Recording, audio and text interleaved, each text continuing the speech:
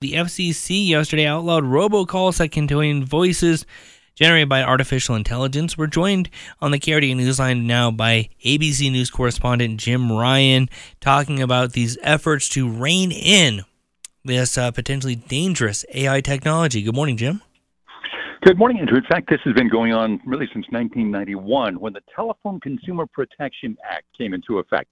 It restricted junk calls that use artificial and or pre-recorded voice messages. This is kind of a modification of that law to include AI-generated voices and faces.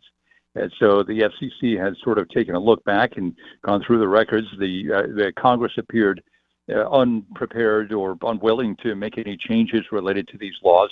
And so in advance of the political season, or in the middle of the political season for the election of 2024, the FCC has stepped in and restricted those kinds of robocalls and ads that use artificial intelligence. So what, I guess, is the fallout from this? Well, it means that attorneys general around the country have a new tool in their toolbox to go after companies that produce fake ads like this and then mass market them out to the public in general.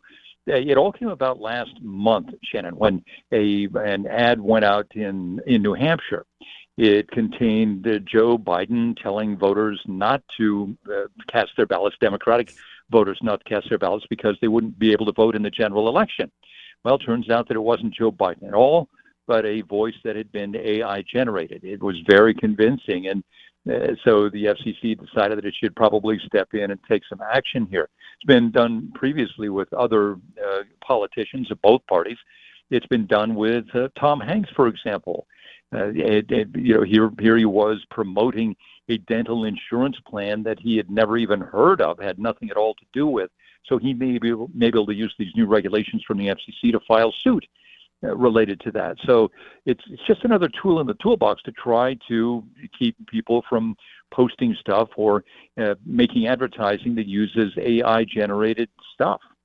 Yeah, and we know that there's, especially in those election contexts, that there was, talk about foreign interference previously. And now this, is this, becoming something much more nefarious that, as you mentioned, they're trying to get it out in robocalls, but we're coming up on a big political season. Is there really any true way to maybe take AI out of political ads in general? Well, probably not. I think that's kind of the direction that the FCC is trying to do, to keep people from being misled into believing that someone is saying something that they never did say, or convincing people to buy something or to vote for a particular candidate or a position based on something that wasn't real in the first place. But you're right. I think the hope of the FCC and others is that the horse isn't already out of the barn, but it may be too late. And they're just playing whack-a-mole. That's what it feels like in a way. Sure. Yeah. All right. Yeah, it's a difficult thing. They went way back to 1991. You remember that law, the Telephone Consumer Protection Act.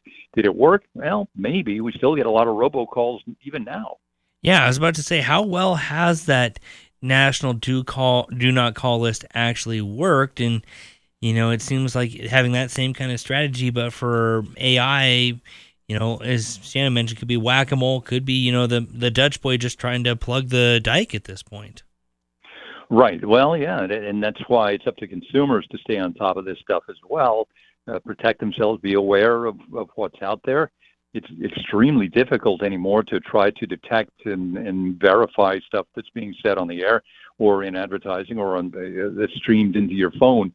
But it's up to consumers to kind of keep an eye out for that stuff. Yeah, I was about to say, are there any suggestions? Is there any, kind of industry advice as far as verifying what you're seeing, what's being sent into your phone, all of that? What is true or what might be AI generated?